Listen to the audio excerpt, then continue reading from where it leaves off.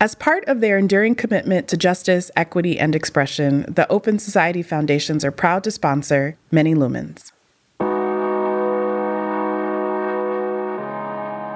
You're listening to Many Lumens, where we talk about and find meaning in the intersections of art, social change, and popular culture. I'm your host, Maori Carmel Holmes. In this episode, I'm delighted to speak with the talented actor and artist Danielle Deadwyler. Danielle was born and raised in Atlanta, Georgia. A natural-born performer and creative, she was deeply influenced by Black Southern creativity, expression, and culture. After completing 2 graduate degrees, she pursued acting full-time. Danielle has appeared in countless independent films and theatrical productions, including being in a regional production of For Colored Girls directed by Jasmine Guy, Station 11 on HBO Max, and From Scratch, which streams on Netflix. In 2023, she starred as Mamie Till Mobley in the award-winning film Till, directed by Chinonye Chukwu, a performance which garnered her several nominations for Best Actress. I was excited to speak with Danielle not only due to her powerhouse performances, but because of her immense love and care for the character she portrays. Danielle joined our conversation from her home when I asked her about her early childhood growing up in Southwest Atlanta. And now for my conversation with Danielle Deadwyler. Thank you for joining us, Danielle. Welcome to Many Lumens. Thank you for having me. So happy to be here. I want to ask you, how would you describe your family life growing up? I know that you were raised in Southwest Atlanta, and I'm just sort of curious, what did your family, do? What kind of lessons did they instill in you? My mother worked in legal administration for over 25 years, and my father worked at CSX, the railroad company, for 30 years. But my mother's parents were laborers. They were workers. They worked in a chicken factory for years, like 30 plus years as well. Mm-hmm. So thinking about a history of hard work, consistent, diligent, rigorous labor for family, which means labor for the community, and being giving and loving in that way. Mm-hmm. And understanding that art is a part of life, not having that as language. It is intrinsically woven in your daily. So my grandma sewed clothes, a lot of Black families, like you have no choice, but like, that's where she put her creative spark into life. My grandfather and grandmother had a garden on their land. That's a creative endeavor. Mm-hmm. I see creativity in how to live in the survivability that we have on a day-to-day. But my mom had a best friend, Velma Ludaway, who was a visual artist. She was a painter. And she's the first professional artist that I saw in an intimate manner, because we would be at her house. My brother and her brother were really tight friends. She had a painting studio in the basement of her house. She would always exhibit at the National Black Arts Festival. And that's where I saw art being practiced on a certain scale.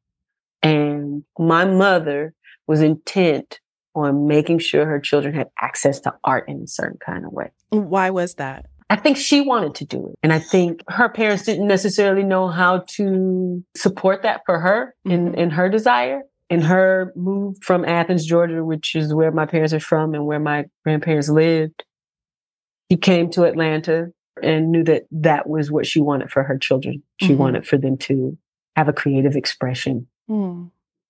Yeah.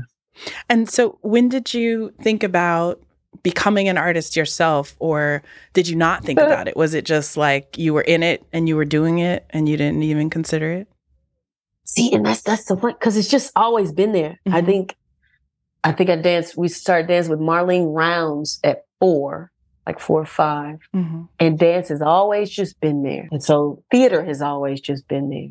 Because it was a natural, smooth segue into each and every other discipline. And then when I realized, because even in college, I didn't major in theater or art in any way. I did plays less so, but I still did them in college and in grad school. And then after grad, I taught for 2 years and I was like, oh, something's missing. You know, it's like, I don't like this void. And that's when I realized, okay, I should be doing this. And so I auditioned for Color Girls, which was Jasmine Guy's directorial debut here for theater. And that's when the ball just rolled. It was like, I can't not do this on a consistent basis. It has to be a part of my daily life. I would love to back up just a little bit. You know, you've talked about starting with dance, but when did you know that you wanted to take up acting? And, you know, were you in any, was it a church play or community theater? Like, how were you introduced to acting? See, because that's why I located in total dance theater, because that it didn't feel like dance. It just felt like an amalgamation of all of the mediums together. This is the scene. It happens to have movement in it. Oh, and it happens to have Capitola Williams spitting this Nikki Giovanni play, and it happens to have, you know, all this other dynamic stuff moving at the same time. And so I never felt like I wasn't an actor. Even though, like, a lot of people would be like, I thought you were just a dancer, but like at certain times, no. I mean, dancers aren't just dancers, right? Yeah. Like, there's a communication that's happening. There's a language that's flowing. It might not have words. It's asemic, you know, it's something else. And so I've always felt like an actor. It just started to come out differently with language. Atlanta Street Theater. Okay. That's when it really, this is acting. You're doing traditional theater games and you're doing scene composition in a certain kind of way. You're using the tongue and the body to express in a specific manner. And so Atlanta Street Theater is when I really had a bit more rigor in learning the principles of theater. You made a decision to major in history as an undergraduate, which I did as well. And I'm curious. What were we thinking? I'm curious. I know I did, but I'm curious why you chose that major. I had it in my mind I was going to go and get a doctorate and be a collegiate professor. My sister was a history sociology major. I wasn't digging too tough on the sociology portion of her degree, but I thought history made sense for me because I don't know, I was just always attracted to bridging the gap and having had this childhood that was reared in all of these civil rights organizations. So these were places where things were happening and history was being spoken of, but it was just like, you know, sometimes in one and out the other of a kid, but it's stuck. And I need to stay stuck to it. And I need to analyze it with a new lens. And so that's why history, but also not thinking at the time that art was going to enable me to live a certain way quite yet. Taking it for granted, maybe. I didn't think that art was the job that I could employ quite yet. I thought that, you go get your doctorate. This is security. Yeah. You know, like, you know, like, well, get you a good government job, you know. No. But then I was also like applying for grants and stuff at the time and thinking, I could, you know, I should synthesize this academic pursuit with art. So bridging the educational and the artistic together is a good thing I could do, not knowing that, you know, you can do that in all kinds of ways. And it doesn't have to just be through an academic institution. Yeah. What made you decide to apply and attend Spelman? Here's what happened. I was going to Morehouse every year from 8th grade to 12th grade, a part of this program called the Morehouse Pipeline Program. It was centered around science and math. Okay. That's not my shtick, but it was wonderful to do as a thing continuously every summer. And we happen to have gotten paid. We got these lovely stipends. You get to hang out with friends every summer. Cool. I went to visit some schools in the North in New York because, my sister went to Columbia. I want to go to the North too. And then I said, I don't know if I don't want to be around us the whole time. Mm-hmm. Yeah. I was like, I think I want a more concentrated cultural experience. Mm-hmm. Additionally, let's make a good financial choice for mom and dad. Mm-hmm. And I'm going to stay home. And so Morehouse Pipeline Program created an opportunity for me to have a scholarship to go to Spelman. And it was the best thing I could have ever done. It was the best choice. Yeah. That's amazing. I know that you went on to earn an MA in American Studies at Columbia, so you did follow your sister. And you got to study with the brilliant Robin D.G. Kelly. And I was just curious, what did you think would be next after the master's program? Were you still on the PhD track, or what were you thinking when you entered that program? I was thinking I was going to go get a doctorate. I applied to Emory to the Women's Studies. I think I applied to the ILA program, which is now defunct. Oh yeah, I remember that Women's program. Studies department. Yeah. It seemed like such a dream. It seemed like such a dream. It did. And I was a finalist, and I was working for I had a governor's internship. And so I was a finalist, and I went and did the little 2 days that they have where people come and you talk to different professors and blah, blah, blah. And that was my only go-to, right? I was one of those, it's this one or nothing. And it became a nothing because they didn't accept me. And I was in the bathroom at the internship crying in the bathroom, like, what am I going to do now? And that was the beginning of leading me in a direction to do what I do today. That led me from that internship. A woman who worked there told me about the elementary school that I ended up working at. And that was a beautiful experience because children are phenomenal. But I realized I needed something a little bit more dynamic, and was finding the need to infuse art in everything that I do because we had dual teacher classrooms. And just wanted something more energetic. And that's what led me to that audition. Yeah. So I was curious, you mentioned that you auditioned for Jasmine Guy's directorial debut for Colored Girls Who Have Considered Suicide When the Rainbow Is Enough, which is, this iconic play. And I was wondering... Iconic. Yeah. What was that production like? And what did you learn from working with Jasmine Guy? That's my OG. I learned from her to this day. I wouldn't have been able to move through any of what the experience of the last year has been, the last 3, 4, 5 years, quite frankly, of becoming a part of certain productions and being thrusted into a greater purview of the national artistic scope without her. I had done for Colored Girls a couple of times before, but to come to this experience was different. Like, I think I played Lady in Red before, and maybe some blends of some colors from high school, because I did Lady in Red in high school. And our director, Ms. Milton, she had chopped it up because, you can't give them the whole thing in high school. And then at Spelman, we had mixed it up because so many people want to be a part of the thing, so you only get so much. And then here was an experience with Jasmine where, it was the amount of women who were in the play on the stage. But to have everybody being a certain kind of track or a certain experience, you are Lady in Green, you are Lady in Yellow, I was Lady in Yellow.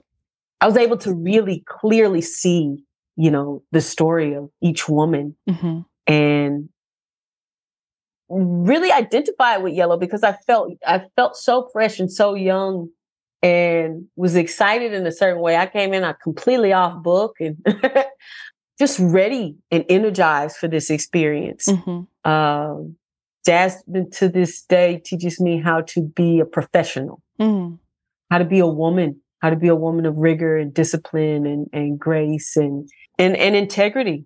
It's truly old school knowledge, but she is the person who has enabled me to feel comfortable moving through these spaces and to take charge of myself and letting me know I belong wherever I am. I think there's something about our generation, and we're like this bridge. I'm born in 78. I know you're born in 82, but they call it, it's like Xennial, between Gen X, between millennials. Yeah. And, one of the common things is the amount of student loan debt that we carry.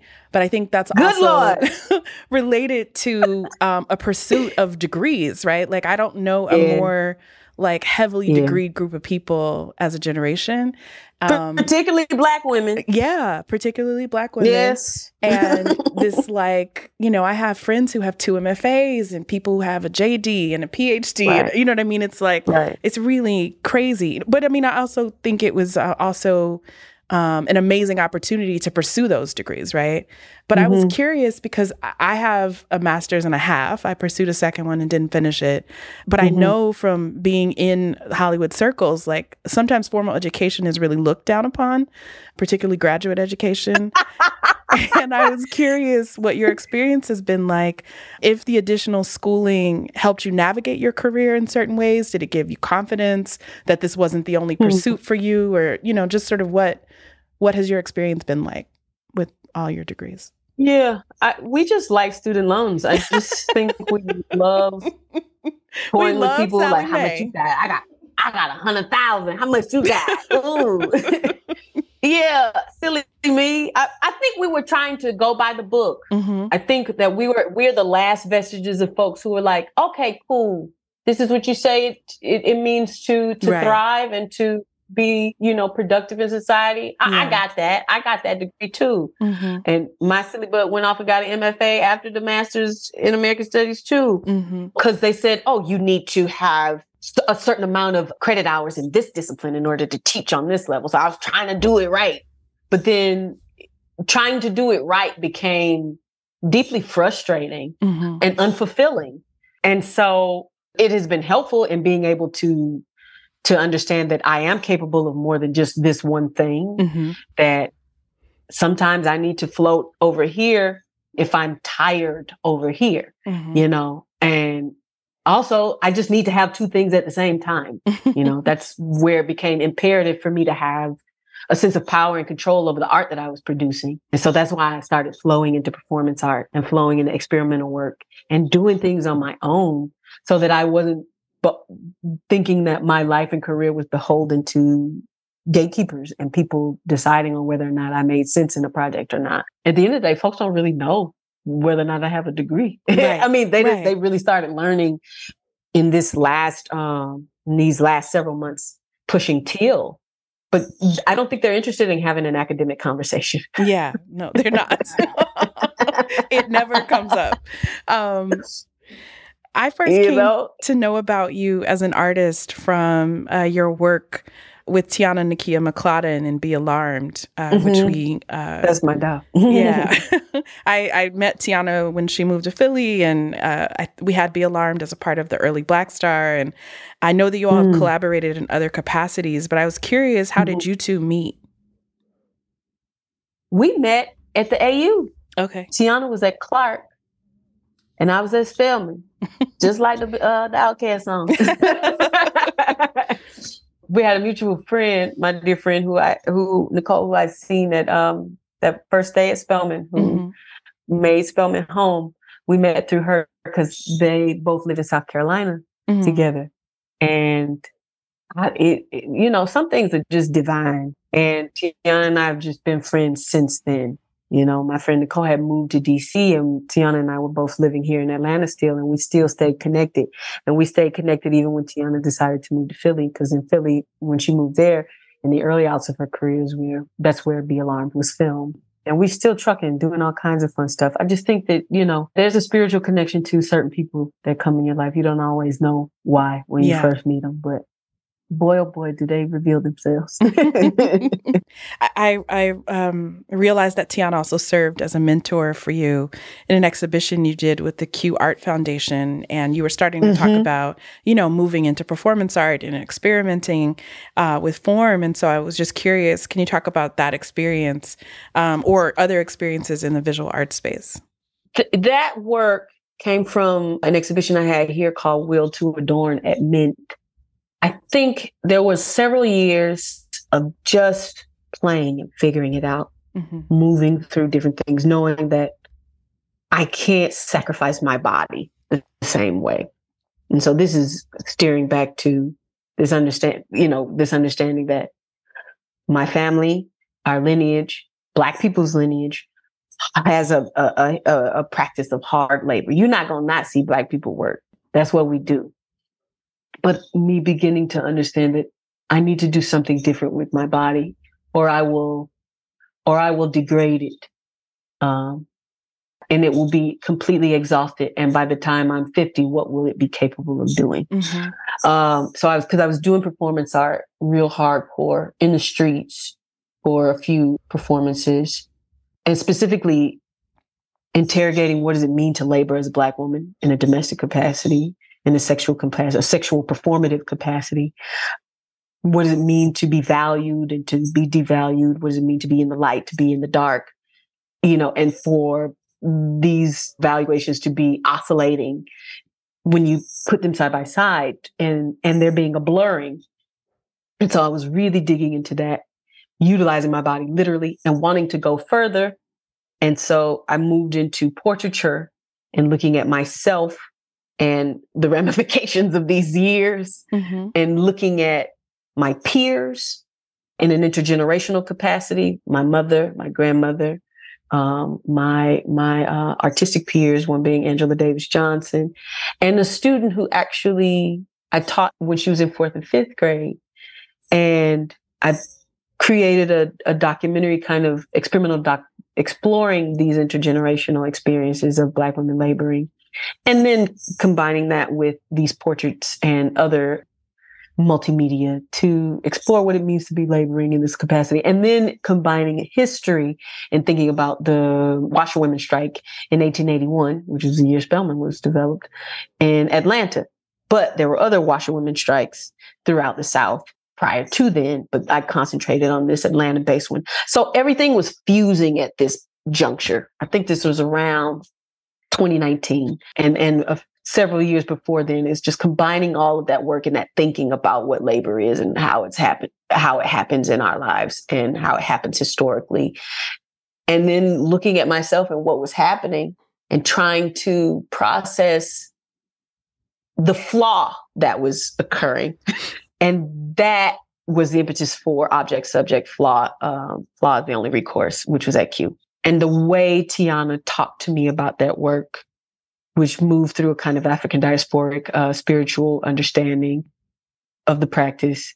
It was a film called Chores or Chorus, depending on how you look at it.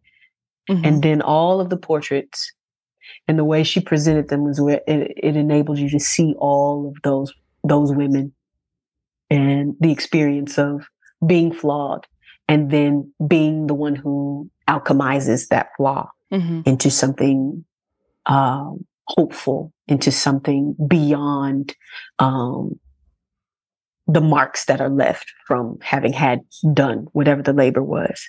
I was reading your artist statement and know how important the legacy of Black women is to you and to your practice. And I was wondering mm-hmm. if there are some Black women. I mean, you've named some, Jasmine Guy and mm-hmm. Terry and Dawn and Tiana, but are there mm-hmm. other Black women that you lean upon as guides, or that you'd like to lift up as having an impact on your career?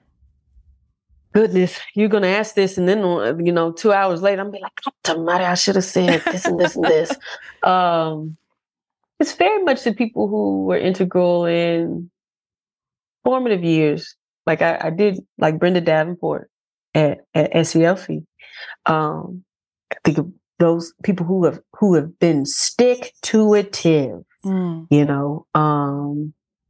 Let's see, Donna Biscoe is that's my dog. She, these are Black women of a certain generation who have just poured into me and are consistent in their field. Mm-hmm. Folks whose name you may not know, but they laid the foundation, I think of her. I think of Crystal Fox. People know Crystal Fox from Having the Have-Nots. It's just folks who are down for the work mm-hmm. and the joy of it, right? they know how to balance. I think I'm trying to figure out balance still today. I'm getting better at it, but people who understand balance have been Donna and Crystal, who understand I have a family and I have a certain kind of joy, and you ain't gonna tell me nothing because I'm gonna murder you on this stage or this you know, or this scene, whatever it is, wherever it is, I'm gonna do that. Yeah. Yeah, love all of them.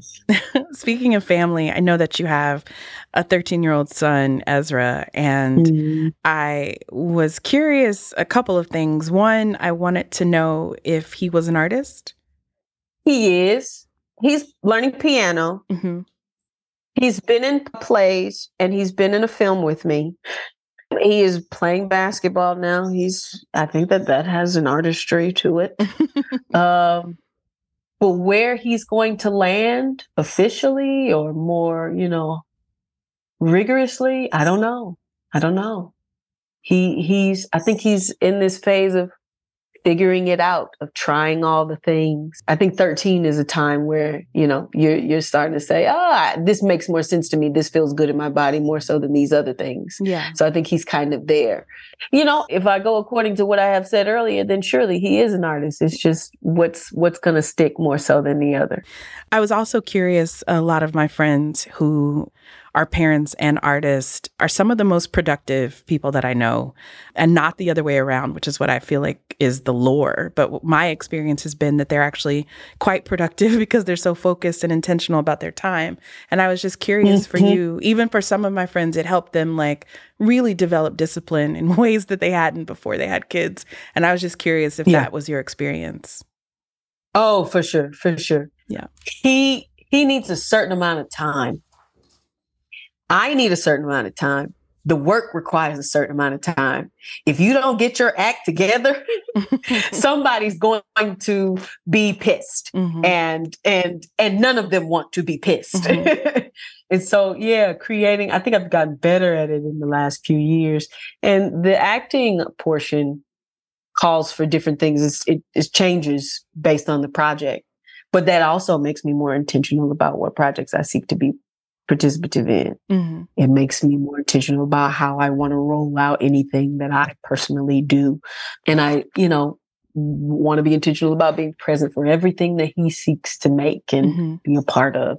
So it's definitely concentrated the work and concentrated the way that like I was saying, the exhaustion of the body from earlier stuff just said, you have to find another way. It's got to be another way. And so I think it's more thinking, more processing, more analyzing of anything that I seek to make, so that when it does come time to make, it's very concentrated time of output. Yeah. So that then I can have more concentrated time of self-rehabilitation or ease. Discipline. It's definitely forged discipline in my life. So we talked about acting, making conceptual art, dance, writing. I know that you direct film as well, but is there like a single medium that's truly your favorite? I always come back to the stage. I'll say that. Because at the end of the day, it doesn't need anything. All it needs is you. Or multiple yous, multiple people, multiple bodies to create something. And all of the mediums can exist through that body. You may not have a camera, but you can do something that makes it feel like a camera. You don't have to have a choreographer. The body has everything that you need. And the stage is just an empty space. I love a black box. That's all that you need. That's it. I love that. Yeah. Yeah. There's something to be created in the dark. People love to say love and light and all those kinds of things. And the light is valuable, but much more production happens in the dark than in the light. That's just a universe thing. Well, it's half and half, right? Like you don't get one without the other. No, you don't. You don't. But in doing research for some future work, dark matter is more prevalent in the universe than planets or stars or any of that stuff. It's all dark. Yeah. And all the production happens there. I want to move into talking more specifically about film and television, because that is, where I think a lot of people are going to know you from, particularly as of late.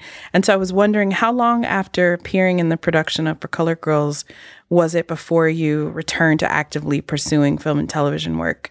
You've done Being Mary Jane, and as you mentioned, The Haves and the Have-Nots, and The Watchmen, Station 11. When did this sort of phase begin? Oh, that took time. I think 2008 is around the time, 2007, 2008 was around the time of For Color Girls.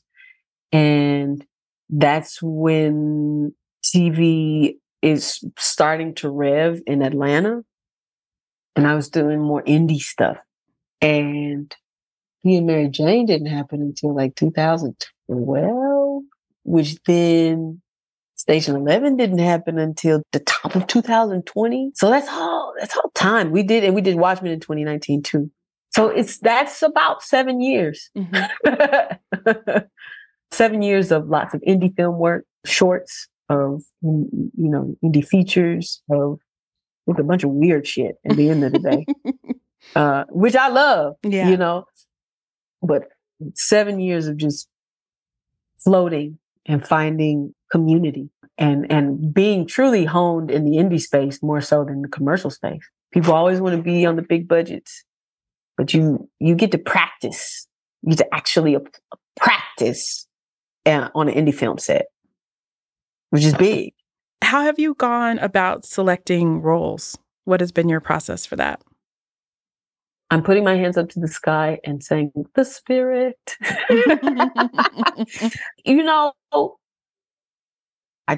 It is divine and intuitive to a certain degree. I think I've been interested in a certain kind of, or attracted to a certain kind of woman, certain kind of being. And so they just naturally come to me in this way. I think I've had to have a more conscious yes, no in the last year. Because it's not like before when you're like auditioning for everything. It's either you're going to take this job and make this money or not. It's less, you've got this plethora of stuff available to you. It doesn't happen until about now to where people are just like, oh, I like what you do. I've seen what you do. Here's an offer. For the most of my life, I've had to, for Teal, I had to audition. Yeah. Multiple auditions, and plenty of other things where you might go through a self-tape, a callback, an in-person, another in-person. It's like when people talk about that, it's literally, that might be over the course of a few weeks or a few months. And it's not just like a role just given to you. So, I've just now gotten to the space of saying, I am interested in this. Yes, I'll keep conversing with an artist or a director or a writer or whatever about it. But now I know I want to see dynamic characters. I want to see flawed people. I want to see Black women or Black people, beings in all kinds of spaces. And what kind of interior journey is this person going through? Yeah. Is there a dream role or project that you feel comfortable sharing, like that you just always wanted to play? Not really. I get a feeling when I see something for the first time that makes sense to me that I definitely am sparked to do. But I don't think that nothing's like riding my back about, oh, I got to do this. I got to do this. When I see it, I know it. I know that's how I feel. This past year, you were part of 2 major projects, From Scratch and Till, of course, both showing an incredible range. And I just, I want to say, I don't know if you remember, but I saw you at the London premiere, and I remember. I was dumbfounded. You embodied Mamie with such grace and so much grounding, and that wailing room in the courtroom, like I'm going to live with that for the rest of my life. And I really if it was up to me, you would have won all of the awards. And that's not a question. I just really wanted to say that because you really gave us a gift. You know, I think that was an incredibly, you know, such it's really difficult to play historical figures, right? Because they're imbued with so much and they mean so much to people. And I don't know what you did to prepare, but I just really appreciate you, and you deserve all the flowers. But I wanted to ask you, what made you say yes to this film? Had you seen Chinoye, who's also a tourist? Had you seen her previous work? I didn't see it till after. Okay. Till I said yes. Okay. And I have to trust my director. Mm-hmm. Like, I think that's also a part of choice making. Because I don't look at playbacks. I don't do that. Like, it's all about being invested in what is being created. I'm in the environment. I'm not in the frame. Or my work is in the environment. My director's work is the frame. I just trusted who she was. I trusted all of the conversations that we had. We were very open from the beginning about what it meant to take this on, about what it meant to, you know, and speaking about Black women's labor and speaking about Black women's trauma. And I had known about this all my life in the same way that she had known about this. Yeah. And that we didn't know as much as we thought we knew when we started to dig, and feeling that as a great privilege and a great need to serve this out in this capacity with her particular brilliant lens on how to handle it. She was intent on, from the beginning, to not show the violence. She was intent on, you know, that just having that real view, that refined, crafted oeuvre, you know, for it, that it deserved. And so that's why I stepped into it. How did you prepare for the role? What kind of research did you do? And, you know, how did you get into not only showing the beauty that was in her life and the love that was in her life, but of course, you know, managing the grief and terror that was required? Like, how did you prepare? I called my therapist. I said, I'm about to do some stuff that's difficult. Can you be on call? Chinoye had a lot of research, specifically visual footage, and of course, Mamie's memoir.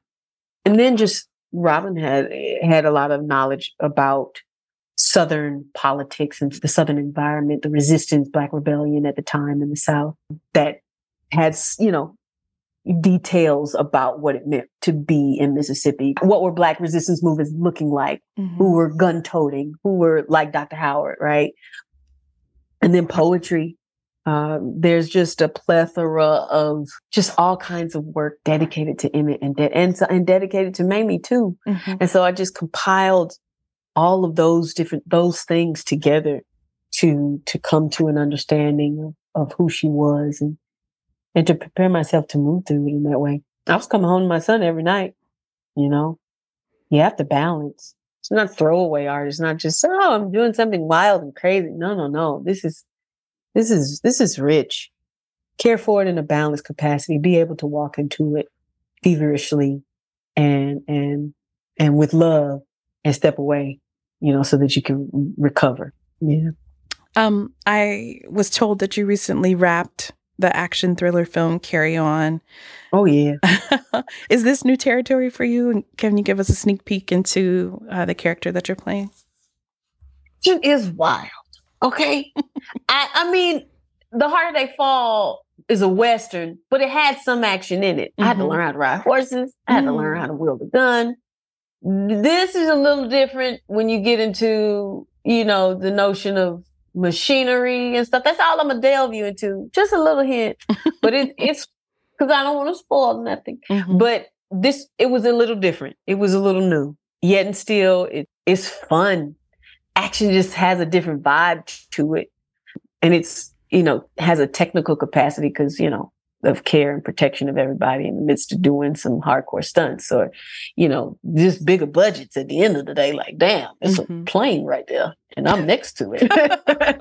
But it's going to be fun. And it's set in an airport, and shenanigans occur. Enough said. I also read that you're starring in a new film adaptation of August Wilson's The Piano Lesson, another iconic play. This one is starring Samuel L. Jackson and John David Washington, directed by Malcolm Washington. I'm assuming you're playing Bernice? You can assume that. I was curious, how does it feel to step into such big shoes, considering the folks who've been in this play on Broadway and, the previous adaptation? How are you feeling about that? Are you, ready? I never put weight on stuff because the work doesn't put weight on, the characters don't put weight on what that means externally. I'm just invested in the interior world. And I think that everybody else, when I go into something, that's what we're supposed to do. We're supposed to be invested in this world. And you're supposed to tell this story the way you're supposed to tell this story. I think I've been privileged in not being, caught up in those things. I mean, hence my desire to work in the dark, right? And I love that. I love once you're in the cocoon of filmmaking or the cocoon of the process of making anything, it's just y'all. It's just y'all as humans, as artists, as vulnerable beings. And so I think that everybody's vulnerable. And so it's no pressure in that regard. But I feel the pressure of what the value of the work is today, and thinking about the story of the piano lesson and the current political climate of folks not trying to hear our stories and not trying to tell and not listening to the truths or trying to, marginalize us even more than we've already been marginalized. That puts a certain kind of weight on the value of what we say and what we share.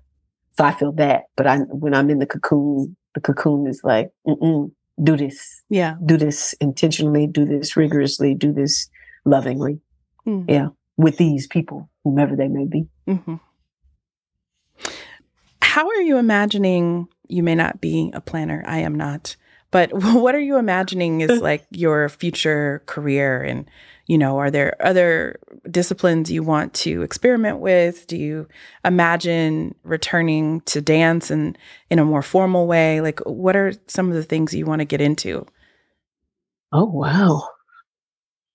I hate getting hurt because I feel like I'm always ready. I want to always be ready to do anything. I want to always be open to expanding. And yes to all those things. I want to dance every day at the end of the day, but my body is like, excuse you, think again. I want to do film in the weirdest way possible. I don't know if I can dance in a certain kind of way, but I'm willing to try with the formalness of the past. Who knows? I'm willing to be tested. To dance on the street, to do some weirdness like that. I remember doing something and it was just like literally a 15-minute performance of literally just walking down the street, two women wearing red shirts or something. And that was it. I'm here for that too. I'm here for anything that's making us question what we see and how we are every day and what kind of people we are. Because, we need this questioning. The world is in this state of mania.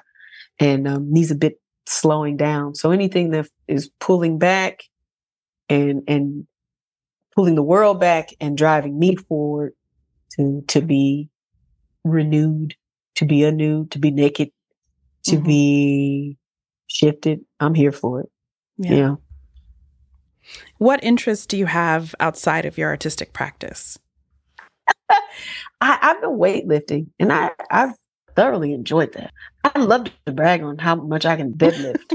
I never expected it to be something that I could do, let alone want to do every day or every other day because you got to have your rest days. But I'm thoroughly enjoying that. It's super fun. I'm a nature walker too. That's just a thing. It's reviving. My acupuncturist talks about you need some vitamin D, and not from the pill. She would say the pill, but she says go sit by a tree, and that's what I would be doing. It's walking amongst forests and wooded areas is a thing, and I dig it. Because it's quiet also. Yeah. And being with works that are part of things that so many people are a part of the universe of making, particularly filmmaking. It's so many people on set together. And there is hardly a time to find peace. I mean, you can sit in your trailer, but I like to sit with the people because I'm with the people. Yeah. But when you're in the forest, it's a different kind of beingness that's happening out of there. And now we're very clear that we know the trees are communicators. So maybe I'm trying to learn a new language. That's it. Hopefully I'll understand it one day. But I dig those places of solitude. Yeah. Yeah. My last question is, how do you find refuge? Oh yeah, it's there. It's the forest, and a bonus is the river. Mm-hmm. Because it's the earth and it's the flow of the water. Mm-hmm. And that's it. I'm not a beach girl. I don't need, we are Tarsus. We like lux, right? I definitely do. We like luxury.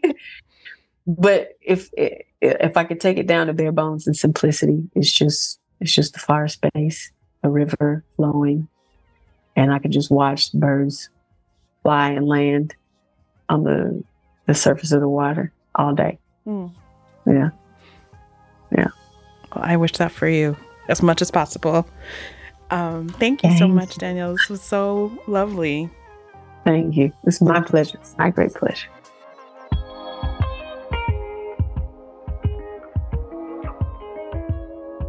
To keep up with more of Danielle Deadwyler's work, you can follow her on Instagram at Danielle Deadwyler. This season of Many Lumens is brought to you by Open Society Foundations. It is produced by Black Star Projects in partnership with Row Home Productions. The host and executive producer of Many Lumens is me, Maori Carmel Holmes. This episode was produced by Kayla Lattimore. Associate producers are Irit Reinheimer and Zoe Greggs. Managing producer is Alex Lewis. Executive editor is John Myers. Our music supervisor is David Little Dave Adams. Our theme song was composed by Vijay Mohan and remixed by Little Dave. This episode features music by Columbia Nights.